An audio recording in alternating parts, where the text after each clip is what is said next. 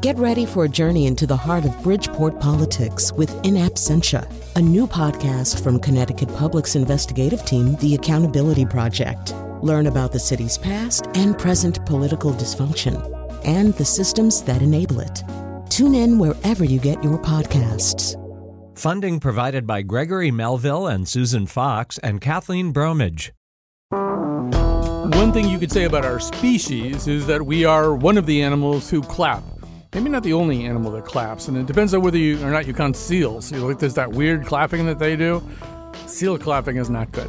But yes, as bipedal animals, we have the opportunity to clap. There's a pretty good chance that some person in some Homo erectus tribe, a million years ago, getting everybody all gathered around. Here's something new we're gonna try. We're gonna go like this. No, not like that. You're doing it wrong.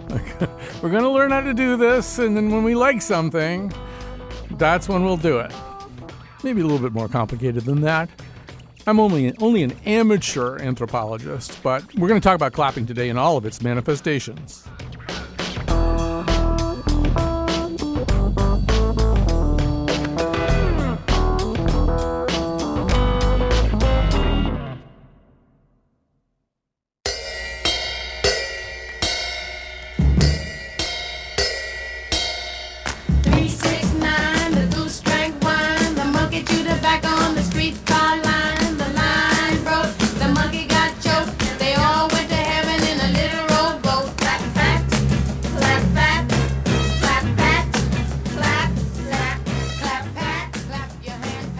One thing you may know, or may have noticed if you listen to this show a lot, is we like to take a thing that kind of exists in the background of life and drag it into the foreground and put a spotlight on it and see what more we can say about it. And today's show is a good example of that kind of topic. We're going to talk about clapping. You clap probably pretty regularly. You might clap at the end of performances, but you also might have been one of the growing number of people who claps when an airplane lands and you are in it and you are happy that it has landed.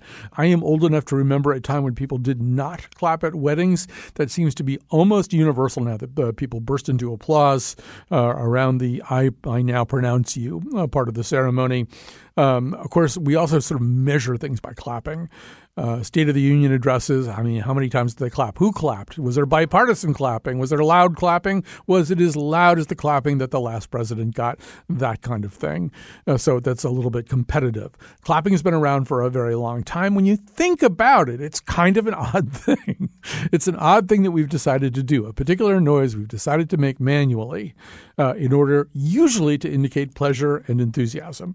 But there's also the whole issue of clapping along with music. We're going to deal with that in the second section of the show, because actually clapping along with music, which is something that probably most people do reflexively and without a terrible amount of thought, among truly musical people, there's perhaps a little bit more of a prescriptive and proscriptive attitude. Clap on the 2 and the 4, not on the 1 and the 3.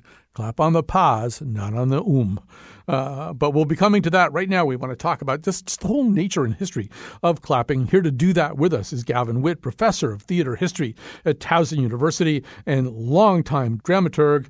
So first of all, welcome to our conversation. Thank you. Great to be here for this. We can begin probably with the history of theater, right? If we go back to Rome, to Plautus, there is, I think even at the bottom of some of the manuscripts, there's the hortatory subjunctive, plaudite. So there's some idea anyway that from some of the earliest stirrings of theater, there was a notion that you should do something to indicate your enthusiasm at the end of the show. What else do we know about that? That is absolutely true, though there's also a slightly longer version of that, which is kind of wonderful. Just spectators, give me your loud cheers and enthusiastic applause. So, it's like a whole litany of response. What's interesting to me is thinking about those early indications with Roman theater, which is back pretty early to when we start thinking of the origins of at least Western drama, that in the history of theater, there was a stretch before that when there probably wasn't applause, when theater was part of religious rituals. And, how odd would it be to clap in the middle? You talked about clapping at weddings, but clapping in the middle of Sunday Mass or something, right? Or clapping at synagogue during a certain moment. We don't do that. So it was probably not there. There were Egyptian passion plays for priests, and the earliest Greek tragedies, of course, were kind of religious recreations of the Dionysus myth. So there probably wasn't applause then. What seems to have happened was that as theater moved out to be a more popular, secular occasion, this form of interaction with the audience and the expectation of a response evolved. I wonder whether, A, it was part of the competitive nature of Athenian tragedy, right, which was a competition. You put on your 3 plays, and a winner among competing plays would be crowned, sort of like Master Chef or something for theater.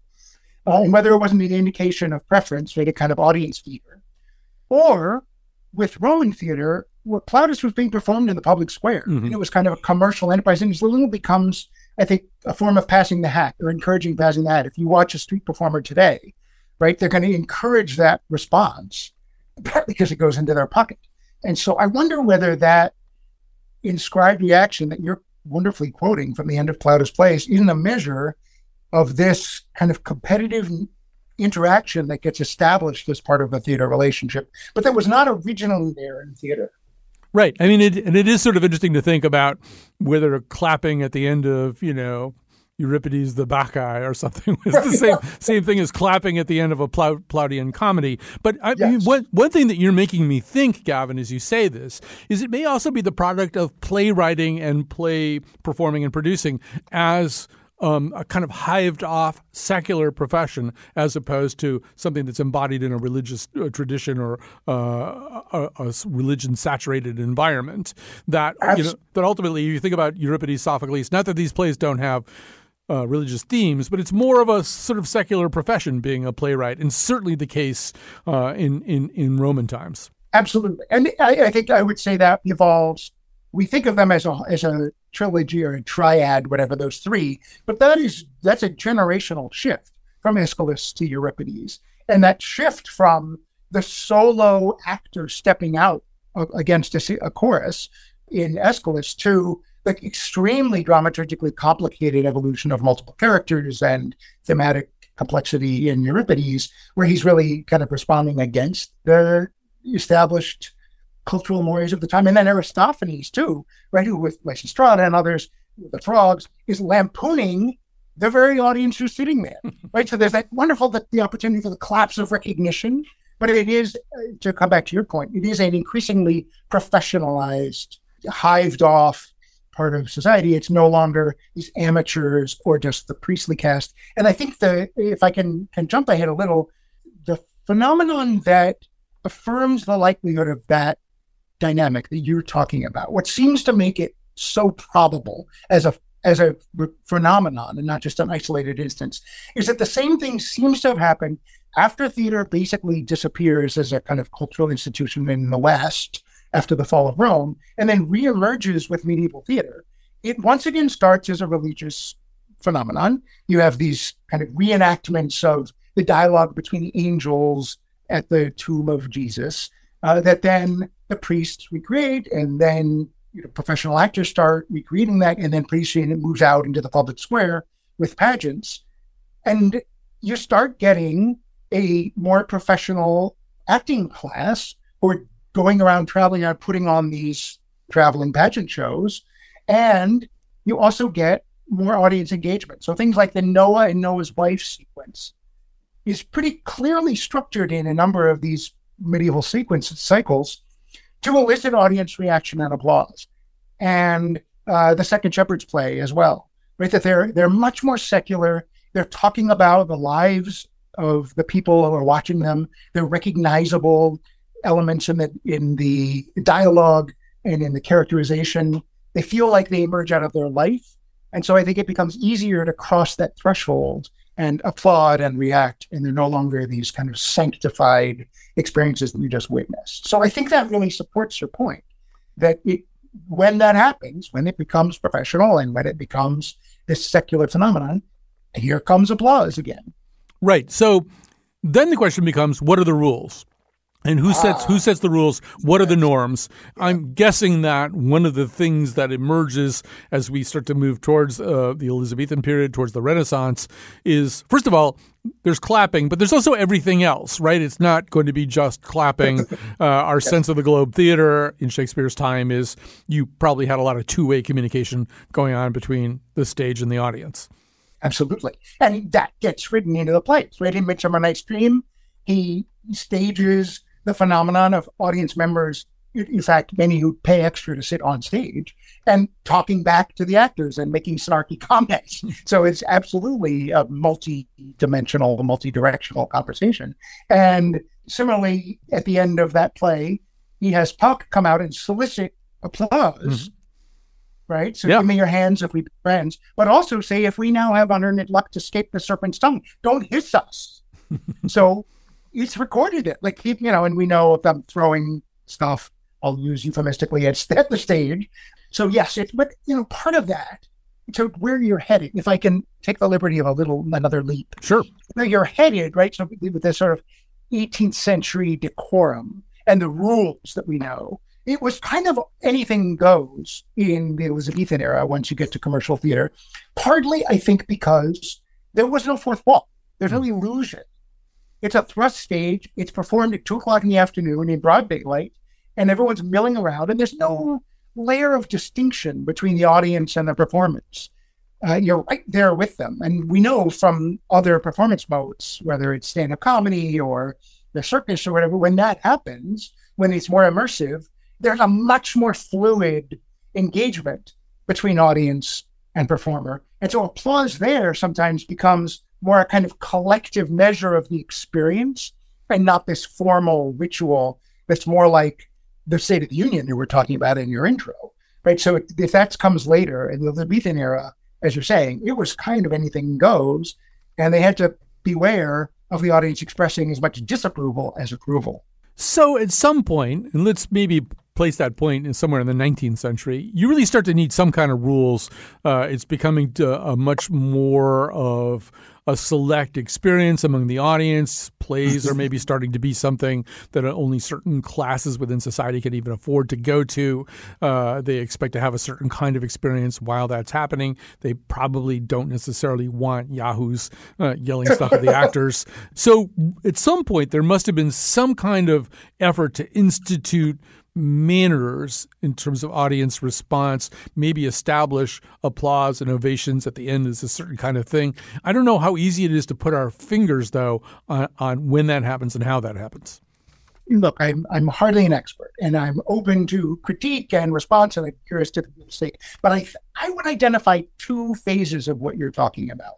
I think the first phase comes in exactly as you're talking about, with the kind of the pressures of the identification of a bourgeois identity, of a collective kind of cultural mores, that as theater becomes this marker of arrival, as the rising urban middle class wants to mimic the aristocracy in all ways, theater becomes an expression of that.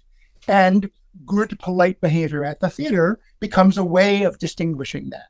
That you are separating yourself. You are not like the yahoos in the nosebleed cheap seats. You know how to watch, you know when to applaud and how to applaud, and it becomes much more decorous. And I think there are these social codes and rules that become as much about showing that you know what you're doing as they are about any genuine response to the material. That goes along with a reaction to, in France, as I'm sure you know, these highly professionalized groups of what they're called the claques, who are people who are paid to come and cheer or jeer. Beaumarchais writes about it, saying he has Figaro in the Barber of Seville talk about his attempts at being a playwright, and he was in short success because he hired the most callous-handed workmen from town to come and applaud his shows, and even banned gloves to be sure. But this really happened in Paris. People would hire professional applauders, right? So I think there's also a reaction to that, right? The falsity of that. You say, like, let's get rid of that. And this decorum arises. Now, the second piece, I think, emerges in the 1880s, 1890s with two things. The advent of the technology of being able to light the stage and darken the audience, which for the first time in the history of theater, anywhere, separates the experience of the audience from that on stage, right? Suddenly the audience is in the dark and only the stage is lit. First gas lights, then electric lights. And with it, the advent of naturalism and realism and the idea of the fourth wall, right? And if that's going to work, if you're going to be peering through the keyhole, you need to establish that illusion. And so the audience sits silently in witness, and the play happens. And then you could break the illusion at intermission and applaud for it, as opposed to like an opera, ballet, right, where you applaud every good solo and every move and every aria, and there's no kind of illusion of truth that's happening. So I think it's those two phenomena in the 1950s that really encode what, at least in Britain and in the UK and in the US, become what we know now as the kind of proper method of watching theater, which is to sit quietly, let that play happen, and then applaud at the designated moments. I do want to say that it becomes extraordinarily complex in very specific ways within the world of concert music. There's just tremendous problems with people who do not understand, that you do not... Just because the orchestra falls silent for a moment, that doesn't mean it's time to start clapping. That's the end of a movement. You wait with your clapping. And also, I think there's a way in which audiences, as they become a little bit more identifiable as audiences, as you say, the stage is lit, the audience is dark, people upstairs, up on the stage are getting paid to do what they do, you're paying to see what they do, all of that. The other thing you need is some kind of understanding of silence. Like, you really don't want people applauding at the end of Hamlet's soliloquy, no matter who gives it, But there's going to be some people who go, oh, I happen to know that's an important moment in this play. Maybe we should clap. But there's a sense of, there's a real value of silence that I think becomes drained a little bit out of the concept of silence. Yes. I mean, the symphonic one is arguably the best measure of the kind of social coding, the being in the know-ness, I think, that gets established to me, right? That is truly the social measure. Like, God forbid you're the rube who claps between movements or whatever in the old, style. Although in preparing for this, I came across on the website of I think it's the Carmel Symphony. They have this wonderful invocation, looks at a little bit the history and says, look, we're going to be easygoing about it. If you hear something you really like and you want to applaud at any moment or react in some way, go for it. And I think as theaters have tried to make audiences more inclusive and more diverse, that is a phenomenon that we're seeing more of, whether that's diverse by generation, whether that's diverse by cultural and demographic background. We think people who bring in a different set of expectations are now being invited to bring those expectations into the theater space rather than being asked to conform to the established norms. And instead, those from the old world are asked, you have to accommodate. Which is a fascinating moment we're in.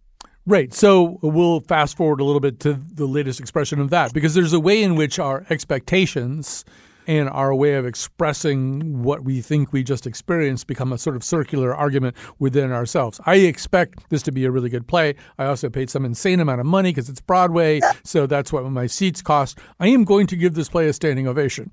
And there's, to me, one of the tragedies is that the standing ovation, and I'm old enough to remember when it didn't happen reflexively and when it really meant something, it's the most inflated currency of them all. It really is kind of almost worth nothing now to get a standing ovation.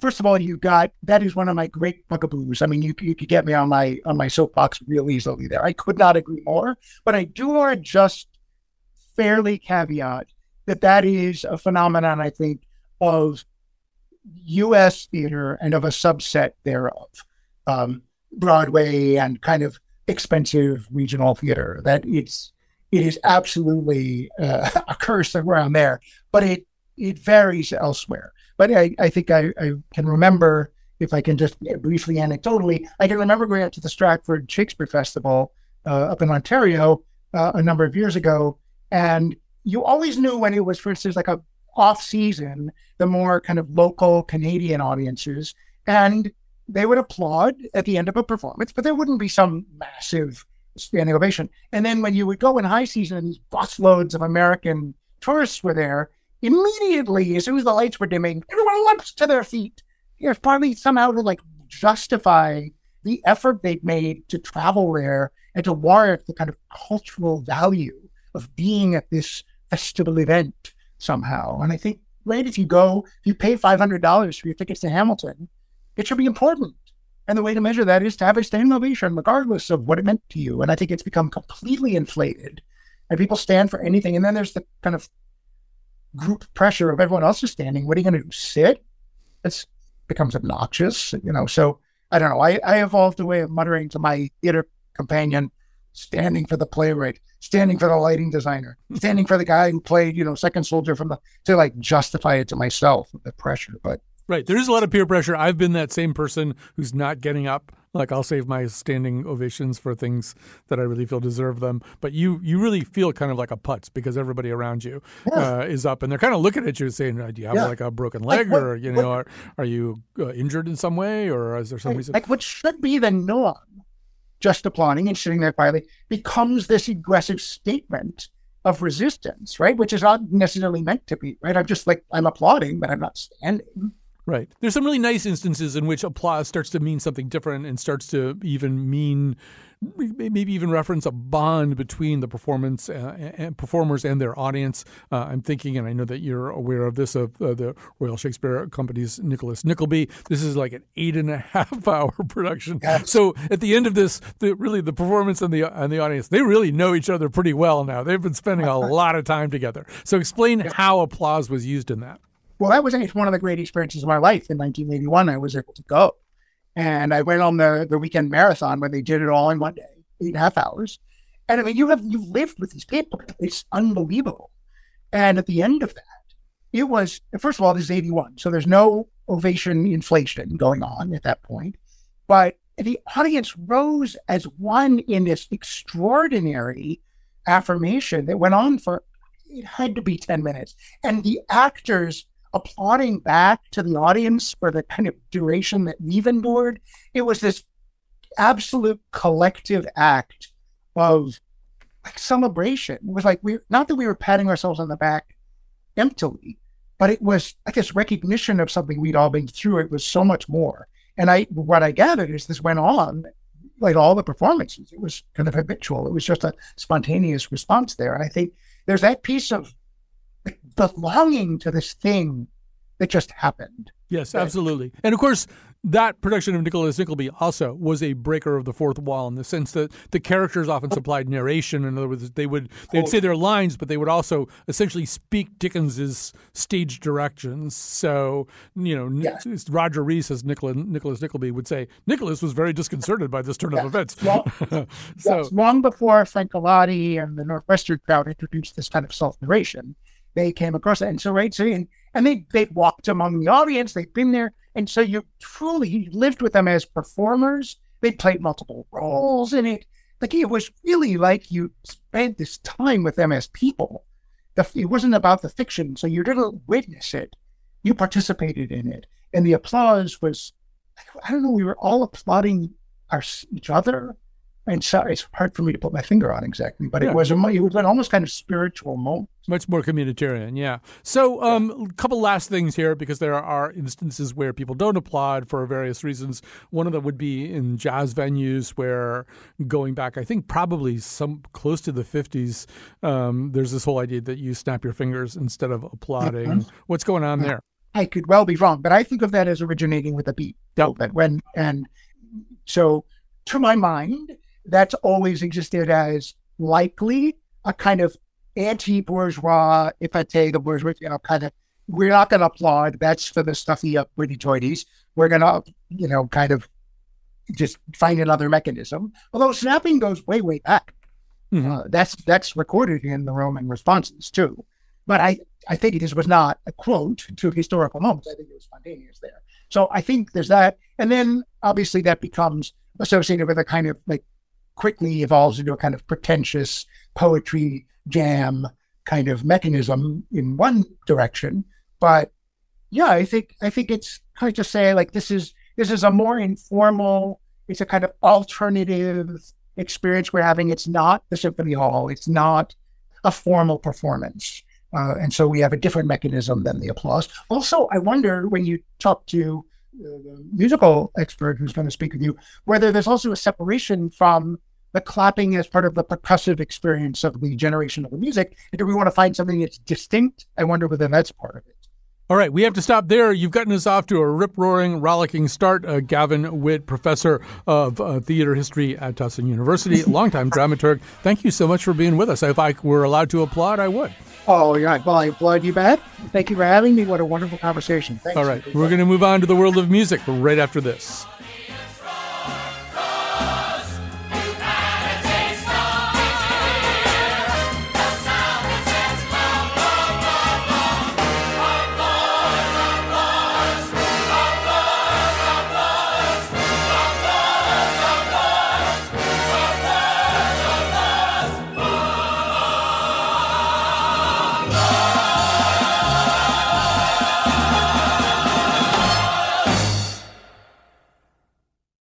Support for this podcast comes from Hartford Healthcare. Elevating Health is funded by Hartford Healthcare. Loneliness can be a significant health risk to people of all ages. Dr. Laura Saunders, a psychologist from Hartford Healthcare's Institute of Living, talks about social isolation and why we need to connect in person. Loneliness actually is a pretty significant health risk for people that struggle with social isolation. It affects their blood pressure, it affects their immune system, it affects your willingness to get up and get out, and can cause some not just emotional issues, but health problems as well. You're not alone. Dr. Saunders explains how important it is for us to look to others and get out of our comfort zone. I like to talk about social isolation as not just that individual's problem, but it's a community problem or it's a family problem. We need to connect with others. We can take space at times as well, but we need to step out of our comfort zone and do things to connect with other people. It's life-saving. For more information, go to ctpublic.org/elevatinghealth. Clap on, clap off, clap on, clap off. The clapper lets you turn things on or off from anywhere in the room. Just plug in the clapper and a television, lamp, stereo, almost anything you want to clap on and off. Clap on, clap off, clap on, clap off. The clapper. That's a commercial for the clapper from 1984. See, it's something George Orwell did not anticipate. That we would have devices that we could turn on and off by clapping. We're talking about clapping today. Clapping is, it is an aspect of bipedalism. We are not the only animals who do it, as I mentioned before the news. Well, first of all, seals do it, but they're so weird about it. But primates often do clap. It's not always clear why they're clapping, but they do clap. Because the minute you get off all fours, you think, wow, I've got like a whole bunch of new noise-making opportunities here. Let's try this beating my hands together thing.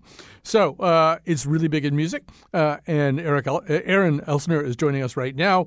Aaron was with us for the tambourine show. We did an entire show about tambourines, and as a percussionist and professor of percussion at Webster University, she's also the ideal person to be talking about clapping. Aaron, welcome back. Hello, Colin. It's great to be back. So it's interesting. When I was listening to Gavin just now, I thought, I remember reading somewhere that clapping was supposedly invented by a Roman playwright named Clappius Magnus. He didn't mention that. Yeah. Actually, the Clappius Maximus was a disease you got treated for. It was a sexually transmitted disease right. in it's coming back in ancient Rome. Yeah, absolutely. So, but it does. Well, we can get back to the Romans in a second because they were very big on clapping. But we, as a musicologist, I assume what you're going to tell us is that clapping is kind of everywhere. It's sort of almost independent of genre. Most of music is probably shot through with it in some sense. Absolutely. And, it's interesting. There are, as Gavin said, some groups of people today that have been rumbling about returning to using finger snaps instead of claps.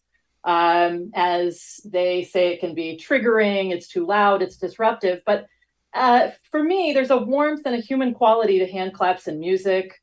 Most songs that incorporate hand claps are upbeat and happy, and they draw people in, inspire them to clap along and participate in the performance. So, from everything from pop rock, Motown, R&B, gospel, there's a long tradition of hand claps within music, within songs themselves. And then in percussion performance specifically, clapping as an instrument. So you've got pieces like Steve Reich's clapping music. Can I just tell you, Erin? So Steve Reich's clapping music, I don't know if you know this, you probably do, but it got turned into an app game, which I downloaded today. It's a Steve Reich's clapping music game, and you try to clap along with these prompts. And first of all, I am rubbish at it. I get like really low scores all the time. But Owen, I'm slack-jawed. I am not familiar. Yeah. No, it's fascinating because obviously Reich, as a minimalist, is the guy to do it. But I want to go back here into something you said before, because I think it's so important, and I'm so glad you put it that way, which is there's a humanity to clapping, right? You go into Phil Spector's studio, he's probably got every percussion instrument in the world. Why would he add clapping? Well, Kat, this is B1. Let's listen to a little bit of Be My Baby and see how that sounds. Hmm.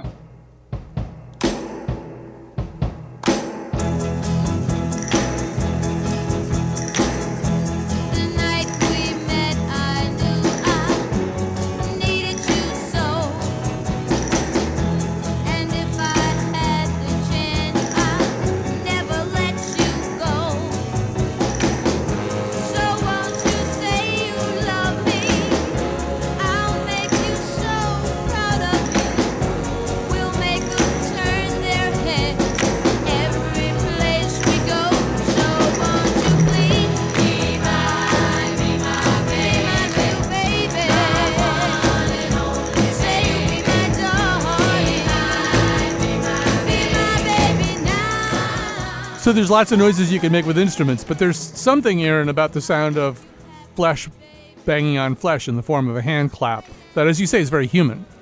Exactly. And, most of the hand claps in pop and rock, R&B, soul, gospel are fairly simple, like that Be My Baby clip.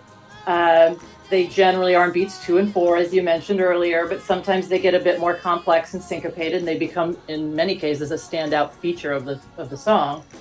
In that clip, obviously, the claps start on beat 4, then they move to 2 and 4, but they really add emphasis to the backbeat, which is often played on the snare drum by the drummer on the drum set. And yes, they were a part of, obviously, Phil Spector's Wall of Sound, and are included in many, many different girl groups and Motown groups and things in the 60s and 70s of that era. Right. So, when you were on the Tambourine Show, you were showing us it isn't just a matter of hitting a tambourine exactly the same way all the time. There are a lot of things you can do with the tambourine. And really, clapping has some different options. I mean, ranging from holding, like some British upper class, person holding one hand completely still and kind of rapping on it just with the other hand, to, everything to over the head, full arm seal clapping, and everything in between. The Romans actually had, it seems like either 2 or 3 distinct names for clapping, right? Yes, they did. And not only the Romans, just riffing off what you're saying, there's clapping, very specific types of clapping in flamenco music, in Indian music.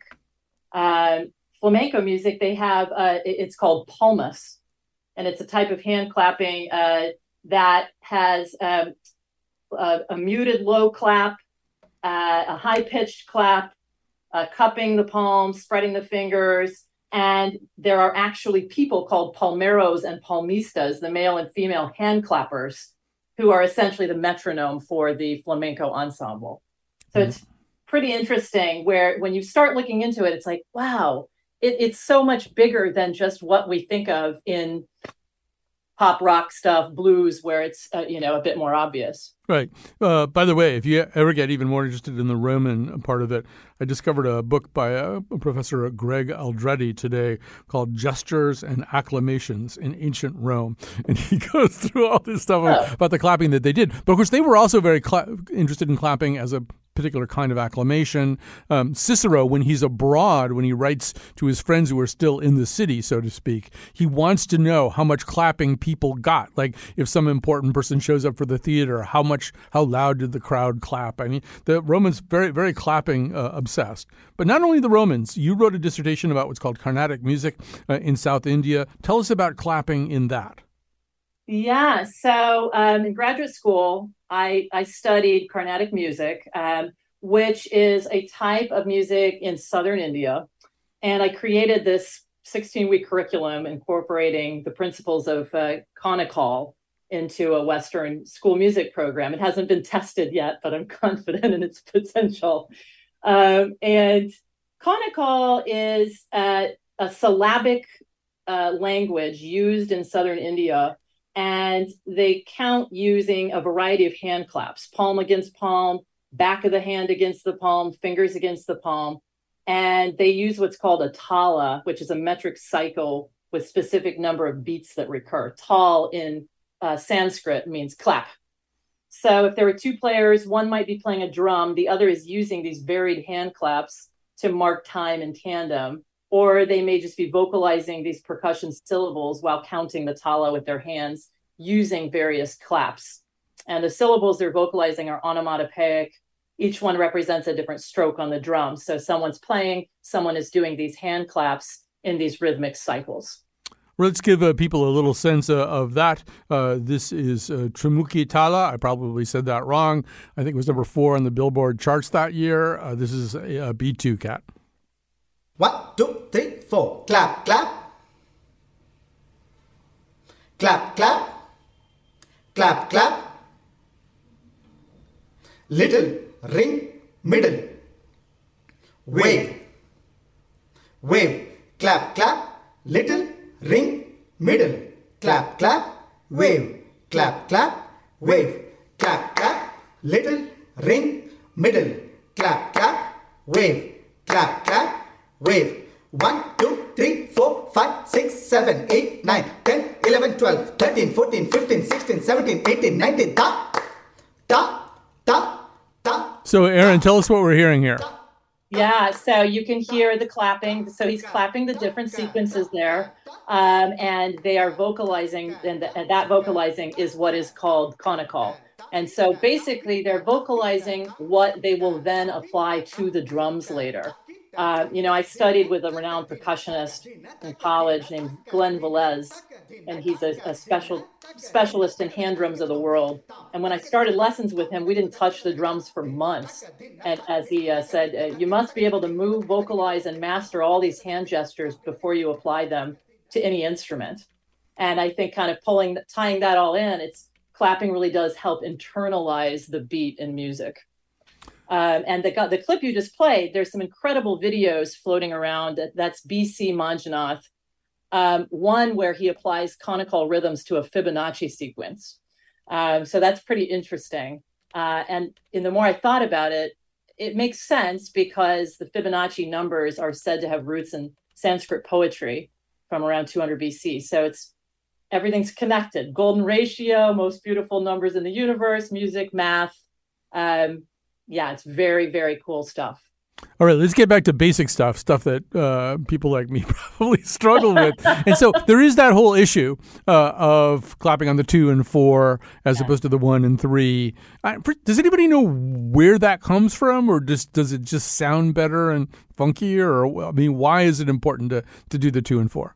Yeah, so the 2 and the 4 are basically the natural backbeat. So in pop music, blues, many forms of Western music at least, it's the thing that helps perpetuate the groove. It's often when the drummer is hitting the snare drum. So for those people out there that may be a bit rhythmically challenged, you may be able to see the person playing the drums. Oh, okay, that's when they're hitting the snare drum. But really, yeah, it's just throughout kind of the history, certainly from the 60s and 70s, pop, doo-wop stuff, it was really used to emphasize that backbeat and perpetuate the groove of the piece. And the natural backbeat is on 2 and 4, not on beats 1 and 3. So we're going to play this clip that has circulated around on the internet quite a bit. It's sort of a remarkable thing. This is Harry Connick Jr. He's playing one of his tunes. The possibly rhythmically challenged audience starts in clapping on the 1 and the 3. And without really commenting on it, And you probably have to be a little bit rhythmically or musicologically tuned to pick up what he's doing. But I'm going to tell you that at a certain point, he's going to play one measure with an extra beat in it, just so that he can get the audience onto the 2s and 4s. And he does it without telling them. He does it before. He doesn't say anything about it before, during, and after. But that's what happens here. All right. So I hope I set this up reasonably. Here's B3 Cat. That would be my lucky day, yeah. Come by me, come in love with me, baby. Baby, we could run away.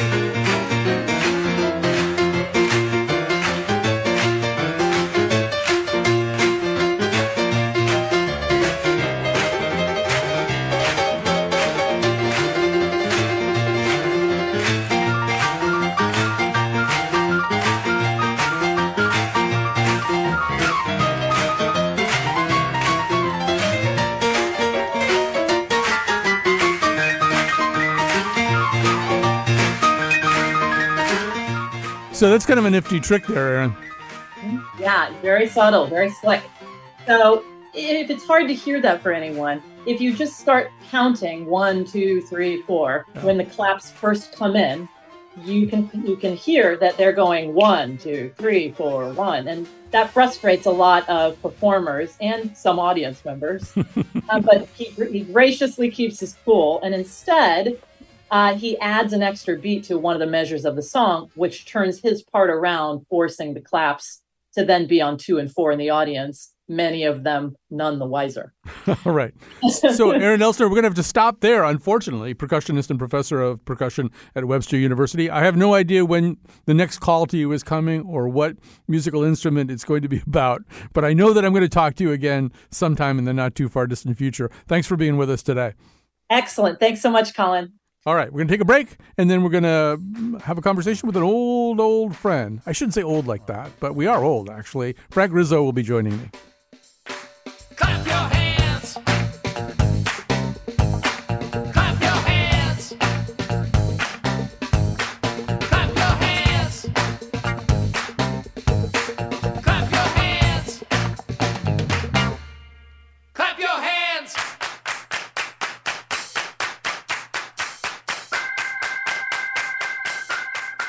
Stomp your feet.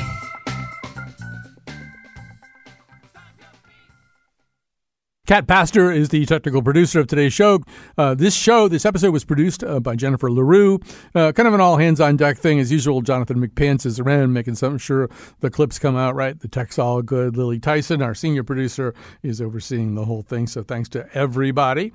And joining us now is, in truth, an old friend and an old colleague, Frank Rizzo, theater critic for Variety and other publications. I won't say how many decades we've known each other for. I don't think that really helps anything. Quite a few, yes. Probably around 45. Yeah, something like that. So before Frank and I get into it, a couple of things I want to mention that we didn't really have time to get into. One of them is the so-called Clap for Carers, which started during the pandemic.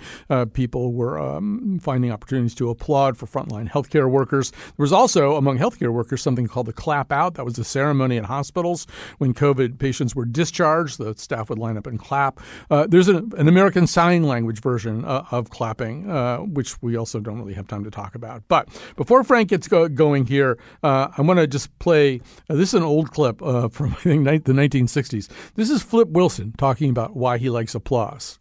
Well, I find that I got just enough time left to say that I'd like a big hand when I finish. When I finish. I'd like a big hand. Generally, entertainers would be reluctant to say to the audience that they'd like a big hand.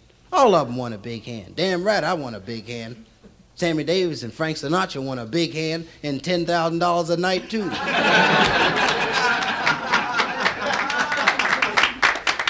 Y'all can split up the money. All I'm asking for is a little old...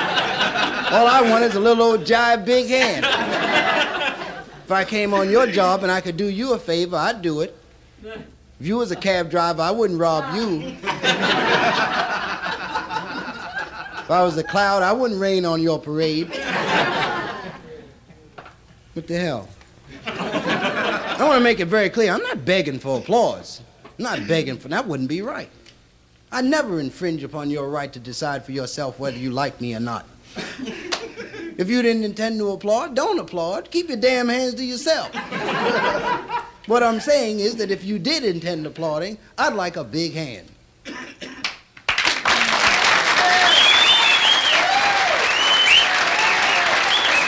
Okay, so that's Flip Wilson. Frank Rizzo, I think he's talking basically on behalf of anybody who ever got on stage for any reason, right? Everybody wants a big hand. Yes, but there's also the medium hand, which most shows deserve. I know sometimes actors, and my husband's an actor, loves this thunderous applause, but sometimes it just doesn't come. I remember once he left the stage and he was saying, I'm bathing in their indifference. And so I generally prefer to go the middle route. As a critic, I do the middle applause. So yeah, David Letterman used to say to his audience, "Thank you." I think that was the definition of a smattering of applause. So you don't want a smattering. So there's some legitimate places for applauding. We've talked about illegitimate applauding earlier in the show. But when a big star walks out on stage, entrance applause. Yeah, talk about that. Well, it usually depends on the show itself. If it's sort of what I would call an old-fashioned play, like Lost in Yonkers, and you have a star like Marcia Mason, actually it's written into the script where there's like a little pause, or there's a little bit of business, and that's so the audience can applaud and welcome a star back without overstepping any of the important lines that the playwright might write. But in terms of shows that are a little bit more contemporary, a little bit more real, a little bit more edgy, that generally doesn't even happen unless it's a huge star. It all depends on the show. Hugh Jackman, gets a tremendous amount of applause when, of course, he's first seen on The Music Man, and that's what I would call the reveal, where he's on stage, but the audience doesn't know he's on stage. Hello, Dolly is the same way when Carol Channing is riding on the trolley reading a newspaper, and suddenly the newspaper comes down, and there's the star. Surprise, surprise. Of course, that sort of begs for applause. But generally, modern playwrights and modern productions, and even modern stars sort of, they see it as a little bit old-fashioned. But sometimes you just can't help yourself, and I don't blame audiences one single bit. Well, there's also a sense in which applauding is contagious, right? Of one sort of core group of people start to do it in an audience, it gets bigger, other people jump in. And I assume that's what happens in particular in the much rarer phenomenon of stopping the show, right? There are occasions where somebody sings Some Enchanted Evening so beautifully that... go ahead. That phrase is overused, Colin. I've been going to the theater for 40, 50 years. I've only seen it 1.5 times. Now there's thunderous applause, there's great applause, but to stop the show, you have to literally stop the show where nothing can go forward until whatever the actors on stage acknowledge the audience's applause. And when it happens, it's pretty magical. I've only had it, like I said, done a few times. The most famous one that I've reported on is the opening night for My Fair Lady at the Schubert Theater in New Haven, where after the Rain in Spain number, the audience would just not stop applauding. And Rex Harrison and I think it was Robert Coote, who had never been in musicals before, they'd only been in plays, didn't know what to do. There was this 19-year-old or 20-year-old Julie Andrews who literally took them by the hand and, they just nodded in appreciation, and then the audience finally stopped. But otherwise, it'd probably still be going on now. So we only got time for one more question. As a critic, I assume you're reluctant to join a standing ovation at the end of a show.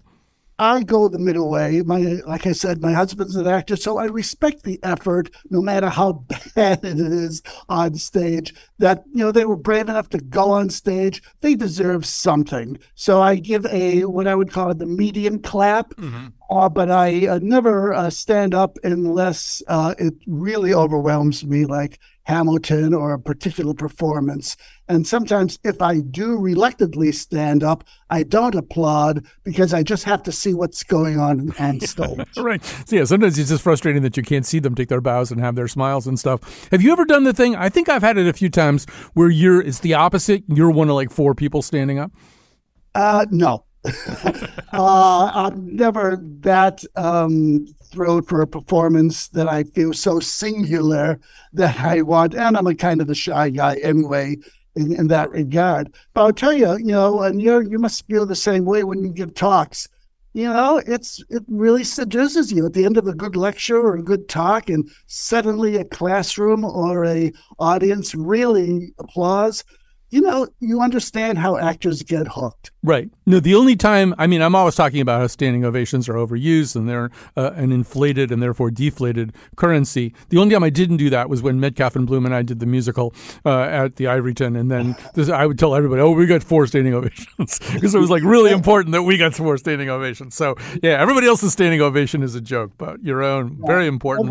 Then it's pretty good. Of course, at Goodspeed, you get a crouching ovation. Right. But that counts too. Right. A lot of people are just trying to get to their coats on and be the first one up the aisle. Right. And also, a lot of people just having trouble standing all the way up. All right. Frank Rizzo is a theater critic for Variety and other publications. We will have him back to talk about other things because we enjoy him so much. And I hope you enjoyed this show.